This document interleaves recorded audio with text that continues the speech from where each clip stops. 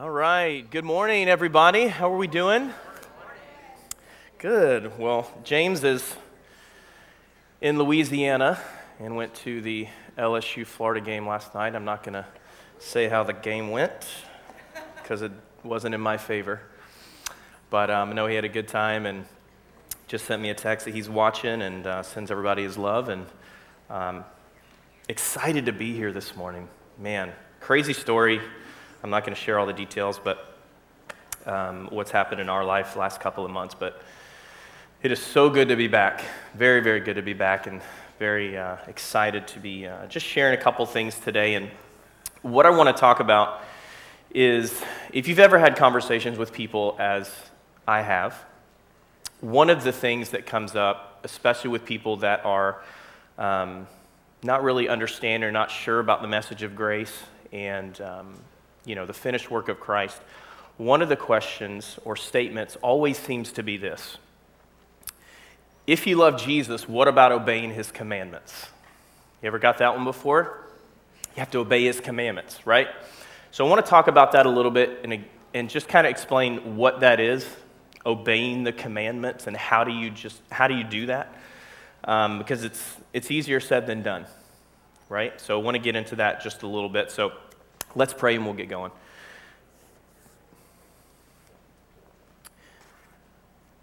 Father, we stand in awe of you this morning, of your love for us, your unconditional love for us. It never changes. And God, we thank you for your presence that never leaves, never fails. And God, I just pray right now, God, as we're sitting here in this moment, God, that we would see you in a deeper way, see your love for us in a deeper way. It's not about our love for you, but it is all about your love for us. Help us to focus on that, God, how much you truly, truly love us. God, we thank you in these next few moments, these next minutes, God, that you would reveal a deeper side to you of how much you really do love us. God, thank you that the veil has been torn. God, that we can walk freely, boldly into your throne of grace, never of judgment, never of condemnation, but of grace and of mercy.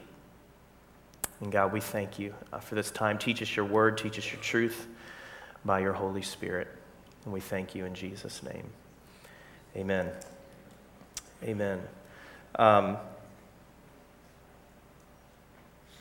Last Sunday, for those of you here last Sunday, during worship,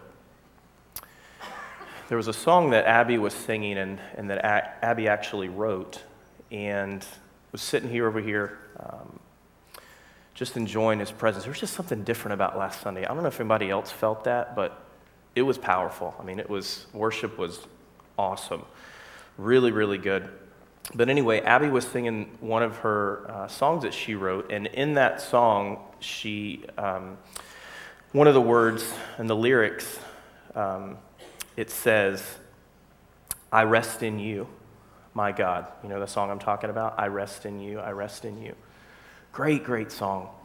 But I'm sitting there worshiping, and just in a moment, I heard the Lord speak to me, and he said this, so powerful. He said, as much as that is true, that we rest in him, the greater truth is that God is at rest in us. And I heard the Lord so clearly say, as much as that is true, I'm at rest in you. I am at rest in you, meaning I'll never leave you. I'm never going to leave you, right? I mean, that is powerful. The creator of the universe, all that we see, literally is at rest in you. As a believer, he is at rest, right? Powerful. Man, it just ministered to me so much that as big as God is, he would want to take up residence in us, right? He exchanged the temple, right? And we are now the temple, and he is at rest in us. Awesome truth, and just love how God does simple things like that. Just speaks a small little word And it was just powerful, ministered to me. Thought about it all week. Man, God, you're at rest in me. That's awesome. You're at rest in me. So just wanted to share that. But there's a quick video I want to share with you guys. It's a song that really, really speaks to me. It's a song that I heard a couple of years ago when I first started to understand the revelation of Jesus and the revelation of his finished work. And it's a song called Abba, which means Father. And it's by a guy named Jonathan David Helser. It's just maybe about a 4.5 minute song. But I want you guys to watch this and really see and understand and hear the lyrics and what he's saying. It's such a powerful truth, and it kind of goes along with what I'll be talking about today, and certainly with what the Lord spoke to me on Sunday. So go ahead and play that video and we'll get going.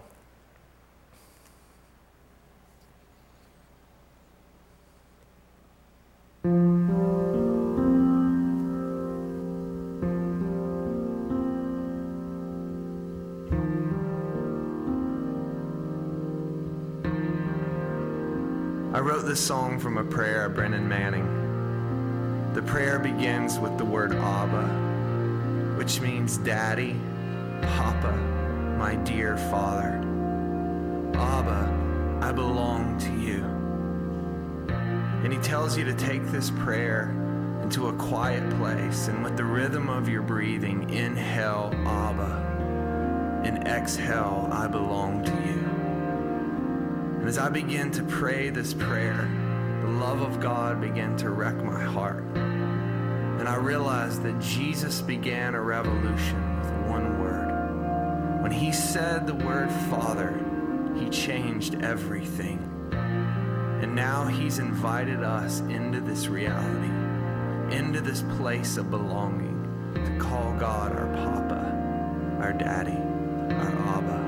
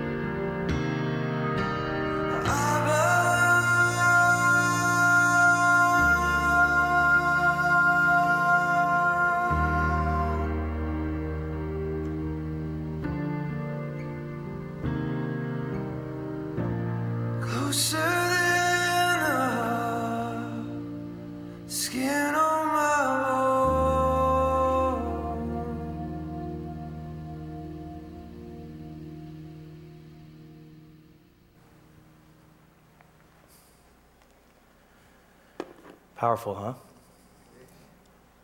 Man, that song is it's so powerful. I love what he says in that video. He says that Jesus started a revolution with one word: Father. Just one word.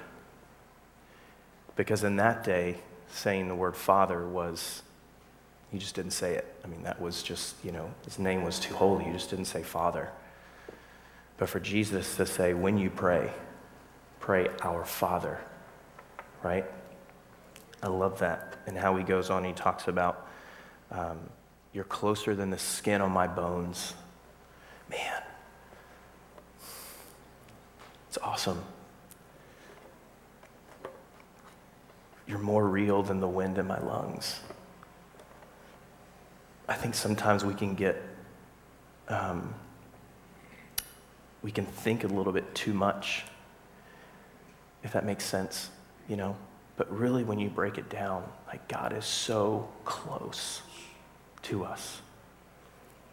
Closer than the skin on my bones. Man, it's awesome. I could talk about that for a long time, but I'm not. So, anyway, so what I want to talk about today is just what are the commandments of God? And you hear about that all the time. If you love me, keep my commandments, right? That's usually a scripture that a lot of people will bring out. If you love me, keep my commandments. Are you really keeping his commandments? I know you understand grace. I know you're preaching this finished work of Christ, but what about the commandments? So I just want to talk about that for just a little bit. So, if God truly does love us unconditionally, which he absolutely does, what about certain scriptures that seem to say otherwise, that seem to say opposites? But one of the truths of the word is there are no contradictions in the word. None. There are zero contradictions. Regardless of what you might hear people say, there are no contradictions at all. So turn to your Bibles to John chapter 14 and verse 15. John 14:15. That's where we'll start today.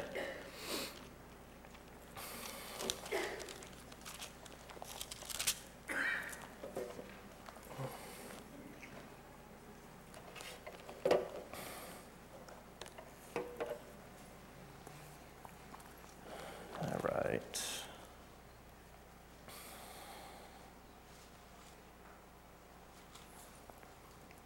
Okay. I'm going to start at verse 12. Well, this is Jesus speaking to his disciples here. And verse 12 says, "Truly, truly, I say to you, whoever believes in me will also do the works that I do. And greater works than these will he do, because I am going to the Father. Whatever you ask in my name, this I will do, that the Father may be glorified in the Son. If you ask me anything in my name, I will do it." Verse 15, "If you love me, you will keep my commandments." That is the scripture that a lot of people will bring out as far as keeping the commandments of God. The way that many people read that verse is not the way that I just read it, meaning this. What they will read, or how they understand that verse, is this: you will keep my commandments if you love me. Right? That's basically what they're saying. Right? You will keep my commandments, but only if you love me. That's how they actually read that. And what they're essentially saying is we must prove our love for God by doing what he commands. Right? We must prove our love for God by doing what he commands. They think commandment keeping is what God requires of us in order to earn his love.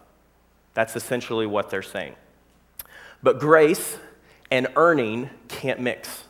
It's two totally different things, right? We had our kids' birthday party yesterday. We celebrated them at Chuck E. Cheese, and it's awesome. It's very, very cheap. I definitely recommend it because there's no cleanup at the end. It's great. But they're sitting there tearing into their gifts, and I've shared this before, but this is such a perfect revelation for me about grace and earning. They just don't mix.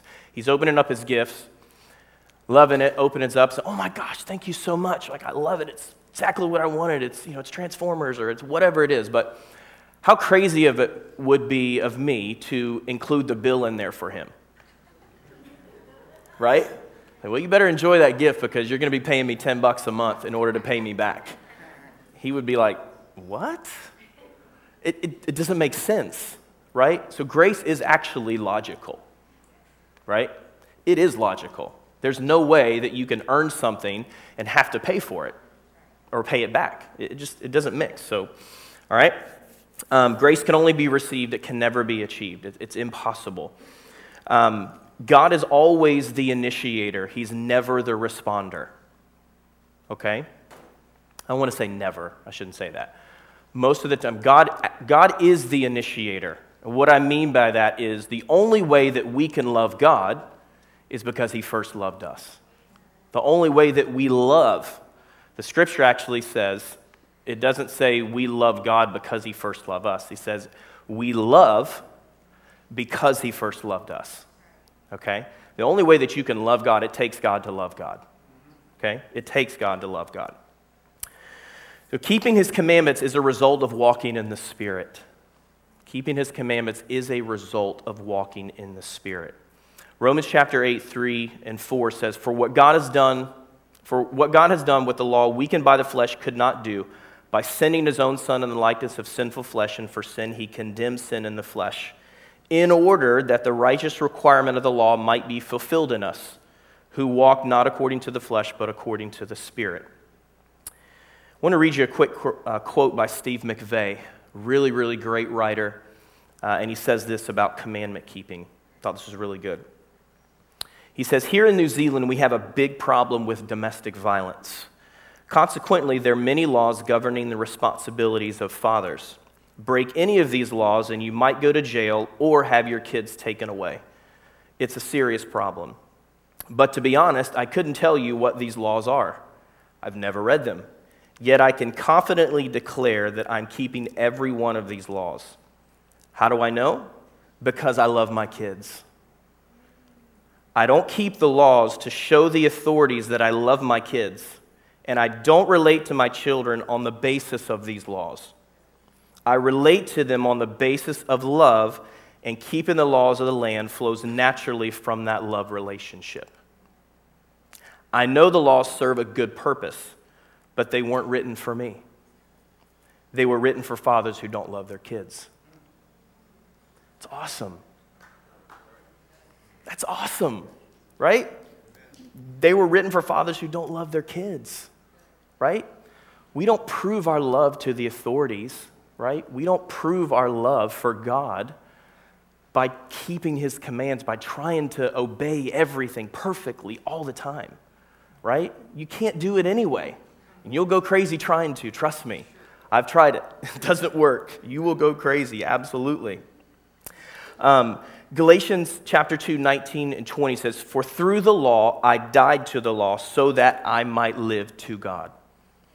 I have been crucified with Christ. It is no longer I who live, but it's Christ who lives in me. And the life I now live in the flesh, I live by faith in the Son of God, who loved me and gave himself for me. Okay? So that's one scripture. Here's another one that's messed a lot of people up. And it's John chapter 14, verse 21. So just one chapter before, John 14, verse 21. You've probably heard this plenty of times, as have I. Verse 21 says, Whoever has my commandments and keeps them, he it is who loves me. And he who loves me will be loved by my Father, and I will love him and manifest myself to him. Heard that one before? People try to, quote that scripture and, try to argue with you. Whoever has my commandments and keeps them, he it is who loves me. Okay. All right, I want to just bring something out really, really simple, but something I like to do a lot is go to the Greek and find out exactly what the writer is saying, okay? If you look at the word keep in that verse in John 14:21, the Greek word is a word called tereo, which is T-E-R-E-O, okay? T-E-R-E-O if you want to write it down. What that word means, it actually means to guard.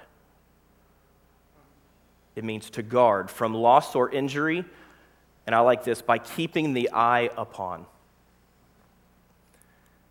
Really changes the meaning of that scripture, right? What most people read that verse as, I used to, keeping it, doing them, obeying them perfectly, striving to keep them, but it's not what it means at all. It means to guard. So that verse actually should read, whoever has my commandments and guards them, right? And guards them. Whole different meaning, all right? So here's the question. What exactly are the commands of Jesus? Okay? What are the commands of Jesus? And I want to point this out. His commandments are different than the commandments, meaning the law or the 10 Commandments, okay?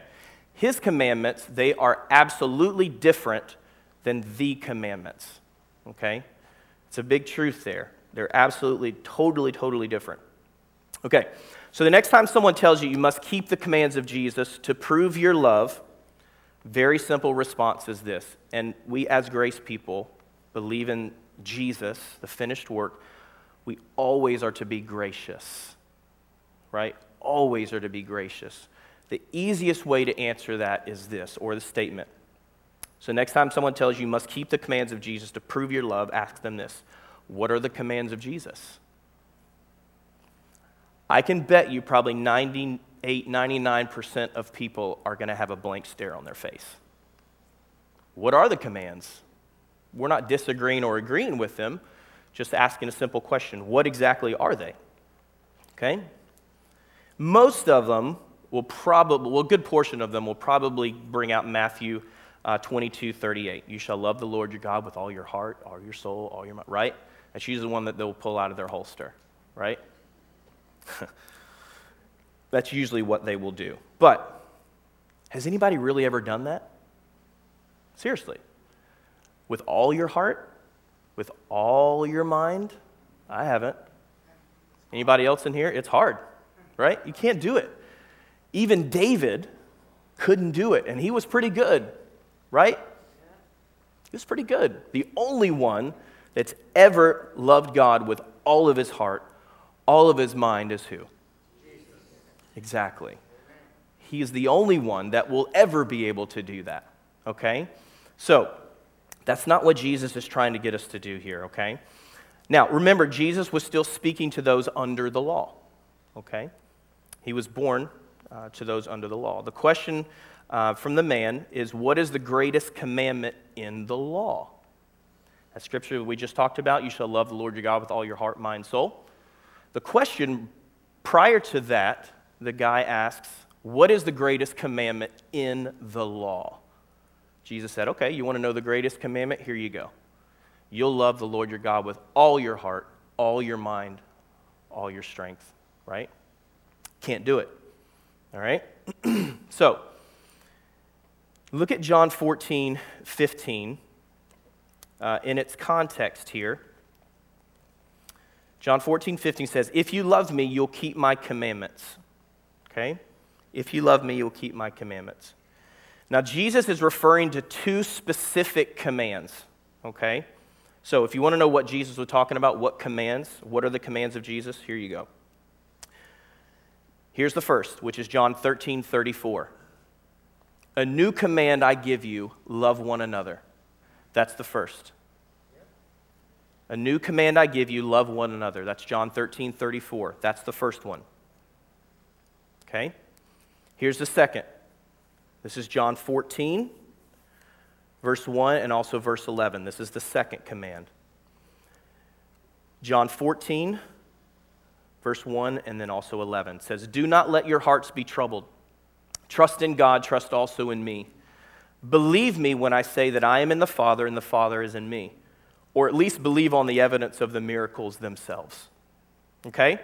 So the two commandments of Jesus are this. Number one, love one another. Number two, believe in God. That's it. That's it. Just two. Love one another, believe in God. So, second question is, what does it mean to keep his commandments? Right? We just talked about what are the commandments. Now, what does it mean to keep them? Okay? 1 John chapter 3, verse 23 is your answer. 1 John chapter 3, verse 23 says, and this is his commandment, that we believe in the name of his Son, Jesus Christ, and love one another just as he commanded us. 1 John 3:23, very simple. This is his commandment, that we believe in the name of his Son, Jesus Christ, and we love one another. It's very, very simple. So don't let it get confusing that you have all these commandments. Like, oh my gosh, what if I don't obey this? And what if I don't obey this commandment? What if I don't do this? What if I don't do this? Right? God is not like, wants us to be a part of a shotgun wedding, right? Like, if you don't do this, then you're not really my kids, God is not like that. So Jesus is not saying we need to keep his commandments in order to prove our love for him at all. So, how do we keep the commands under the new covenant? How do we keep them? Jesus gives us the answer in the very next verse. All right, this is verse 16. John 14, verse 16. And most people will just read verse 15. There is a verse 16. There is a verse 16 right after it. All right? And it says this. It says, "And I will ask the Father, and he will give you another helper to be with you forever, even the Spirit of truth, whom the world cannot receive because it neither sees him nor knows him. You know him, for he dwells with you and will be in you." So the way to keep the commandments under the new covenant, it's the Holy Spirit. The Holy Spirit is always going to manifest itself in us by helping us to keep those commandments. And again, there's just two. Love one another, believe in God. You keep those, you're good. All right? Don't have to worry about all the other ones, okay? The Spirit will enable us to keep the commandments. Look at John 14, 18 through 20. John 14, 18 through 20.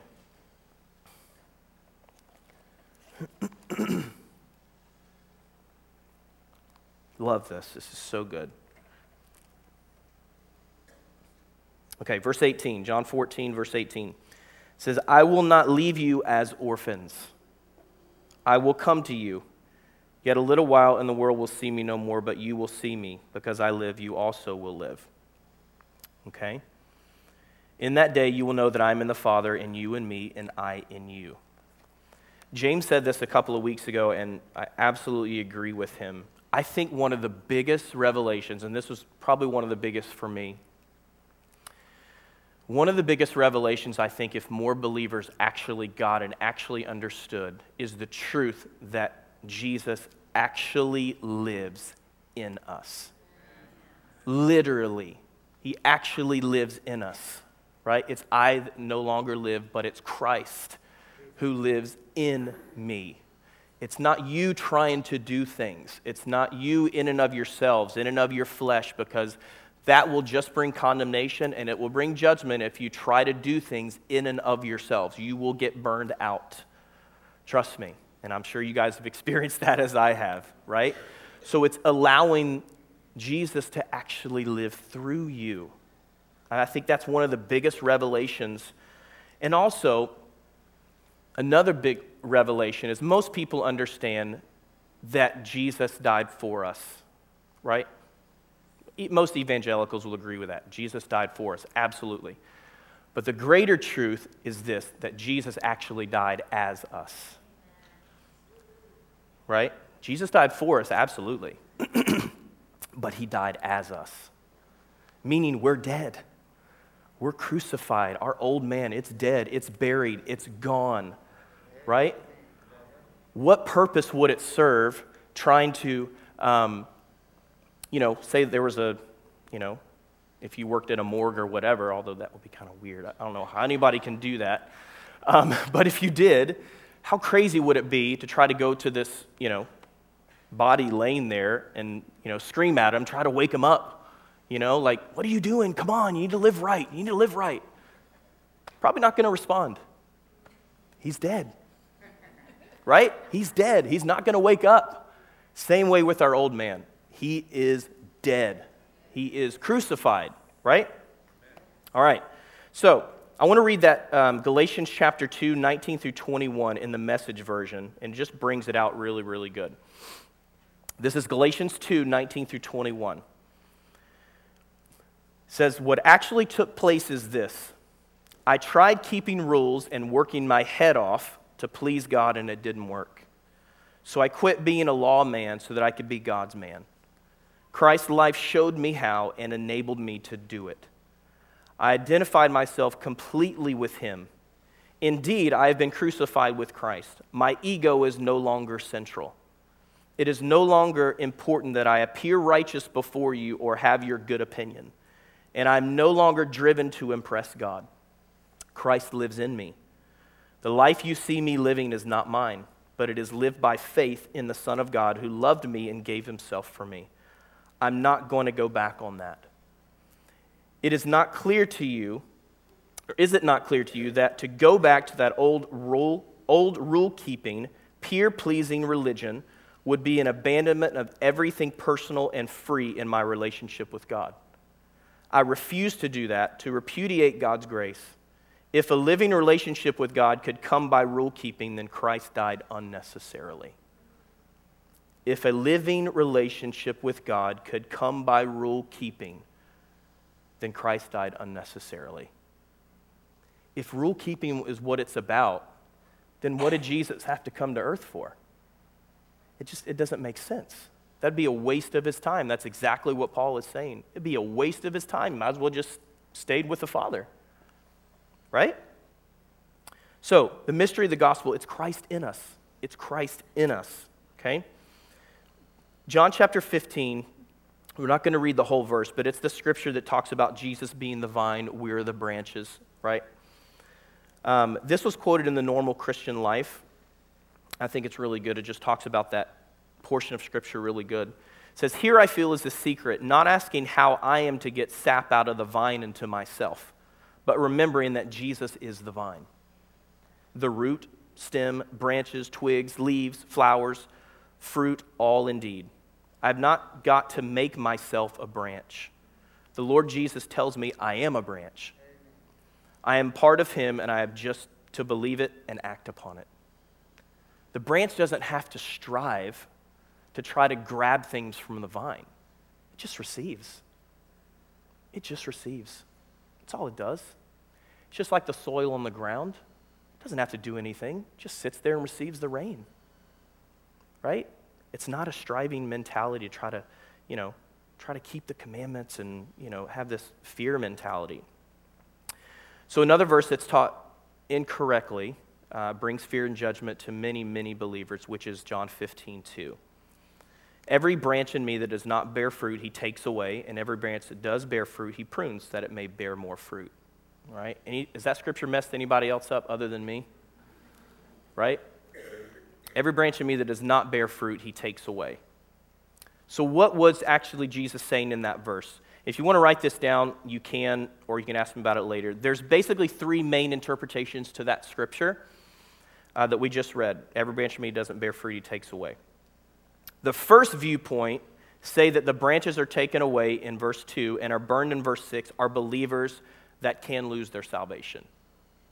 That's the way that a lot of people will actually teach that it's possible to lose your salvation.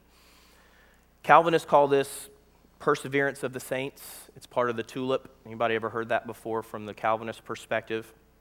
That's essentially what it is, that we have to persevere in order to keep what was given as a gift.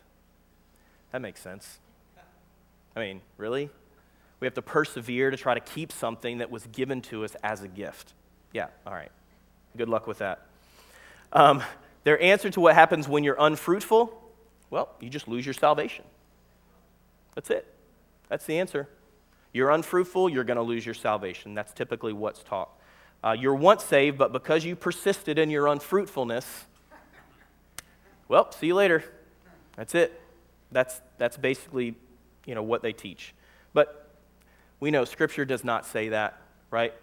Once we have eternal life, we have eternal life. There's no such thing as temporal eternal life. We either have eternal life or we don't. There's no in between. Once you received Christ, you have eternal life living in you right now, and it's never going to leave. Ever, ever, ever, ever. John 3:16, John 6:47, John 6:40, John 5:24. I'll read that real quick because I think it's important. John 5:24. Really, really good verse. John 5:24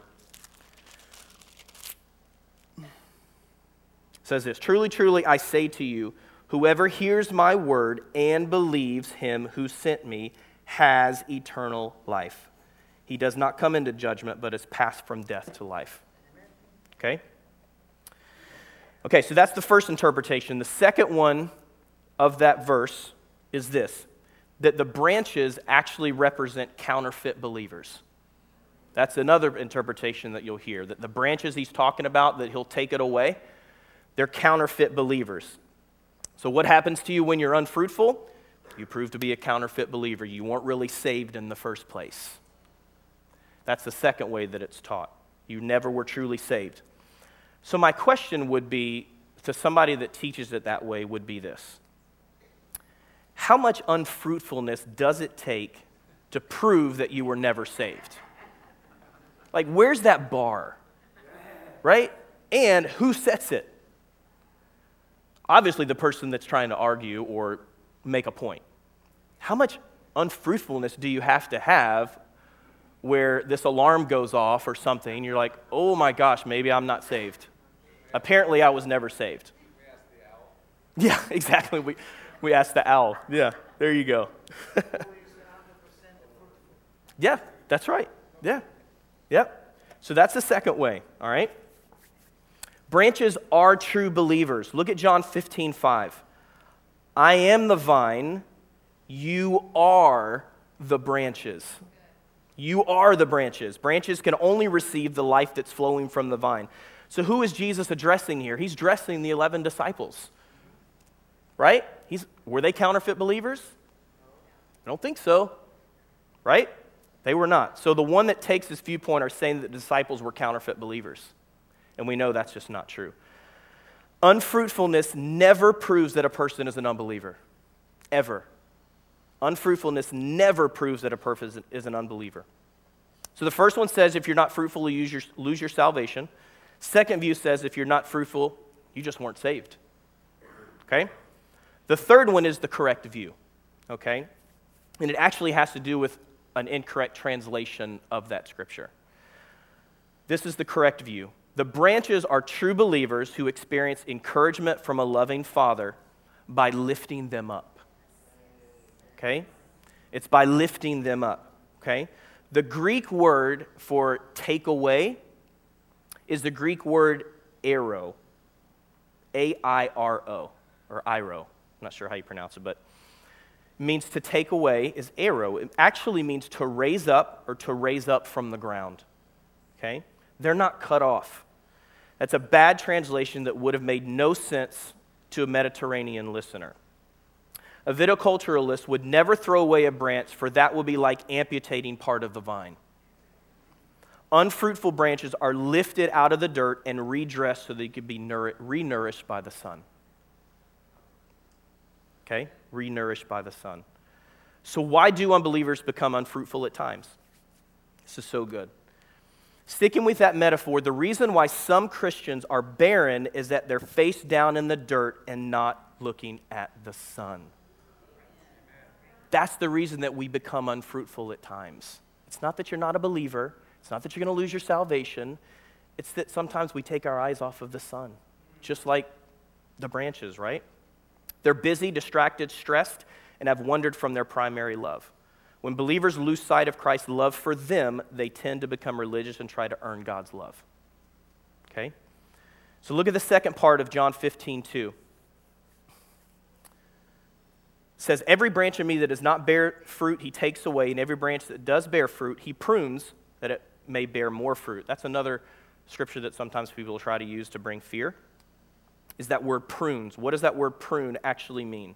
Most believe that prunes means to chastise, afflict, or bring painful discipline. It's not what that means at all. Okay? The Greek word for purge is katharo, K-A-T-H-A-I-R-O. It simply means to cleanse. It just means to clean. That's all. Look at John 15:3. It says, already you are clean because of the word that I've spoken to you. So what's it mean to be clean? The Greek word for clean is the same derivative of that is katharos, which means just what you think it does. It means clean and pure. but I love this. It also means blameless, innocent, and unstained with the guilt of anything. Unstained with the guilt of anything. As he is, so are you in this world. As he is. Everything that's true about Jesus is true about you. Everything. How clean are you? As clean as Jesus is. How innocent are you? As innocent as Jesus is. How blameless are you? As blameless as Jesus is. Okay? For you to experience freedom from guilt and condemnation. Sorry, I left my part here. Here we go. For you to experience freedom from guilt and condemnation is to change your way of thinking from a law mentality to a Jesus mentality. Law says, go and try to be clean and innocent in your own effort. You need to try harder and do more. The mindset is the quickest way to a guilt trip. People say you need to be clean by clean living. So how do you know when you've lived clean enough? That's another question, all right? Pruning just means to cleanse. It's to have your mind cleansed or renewed from a law mentality that says, I need to try to become clean, holy, and Christ-like. Pruning is to receive the revelation that you already are clean and allow Christ to be your identity. That's just what it means. Just like the vine, right? Literally what happens, you can imagine Jesus was talking to his disciples and is probably walking through a vineyard or walking near a vineyard. Literally what they do when it loses its, sorry, my alarm. Literally what happened is they would come and they would actually put rocks underneath the vine, right? Get that image for a second. That's awesome. He comes and puts the rock underneath so it can get up from off of the ground and actually be able to face the sun. That's what's happening. That's all that Jesus is doing. So sometimes when you feel like, God, am I doing enough for you? Am I really being fruitful enough? All you have to do is just turn your attention to the sun. That's it. And always, always know that you are clean. As Jesus said, you're clean because of the word that I spoke to you. You are clean. You're not trying to get yourself clean. The image is actually standing underneath a waterfall. You're always clean. Awesome, right? That was for you, James. Sorry, I wanted to say awesome. But nobody says it like James. So let's pray and we'll get you guys out of here. Father, we love you so much, God. We thank you for your word. God, we thank you that we are clean before you. We are innocent. We are not guilty. God, we thank you that we always have you in our life, that you'll never leave us, you'll never forsake us, Father. And I thank you that we are fruitful branches because we receive that life from you, the vine. Thank you, God, for your word today. Thank you for your truth. In Jesus' name. Amen. Amen.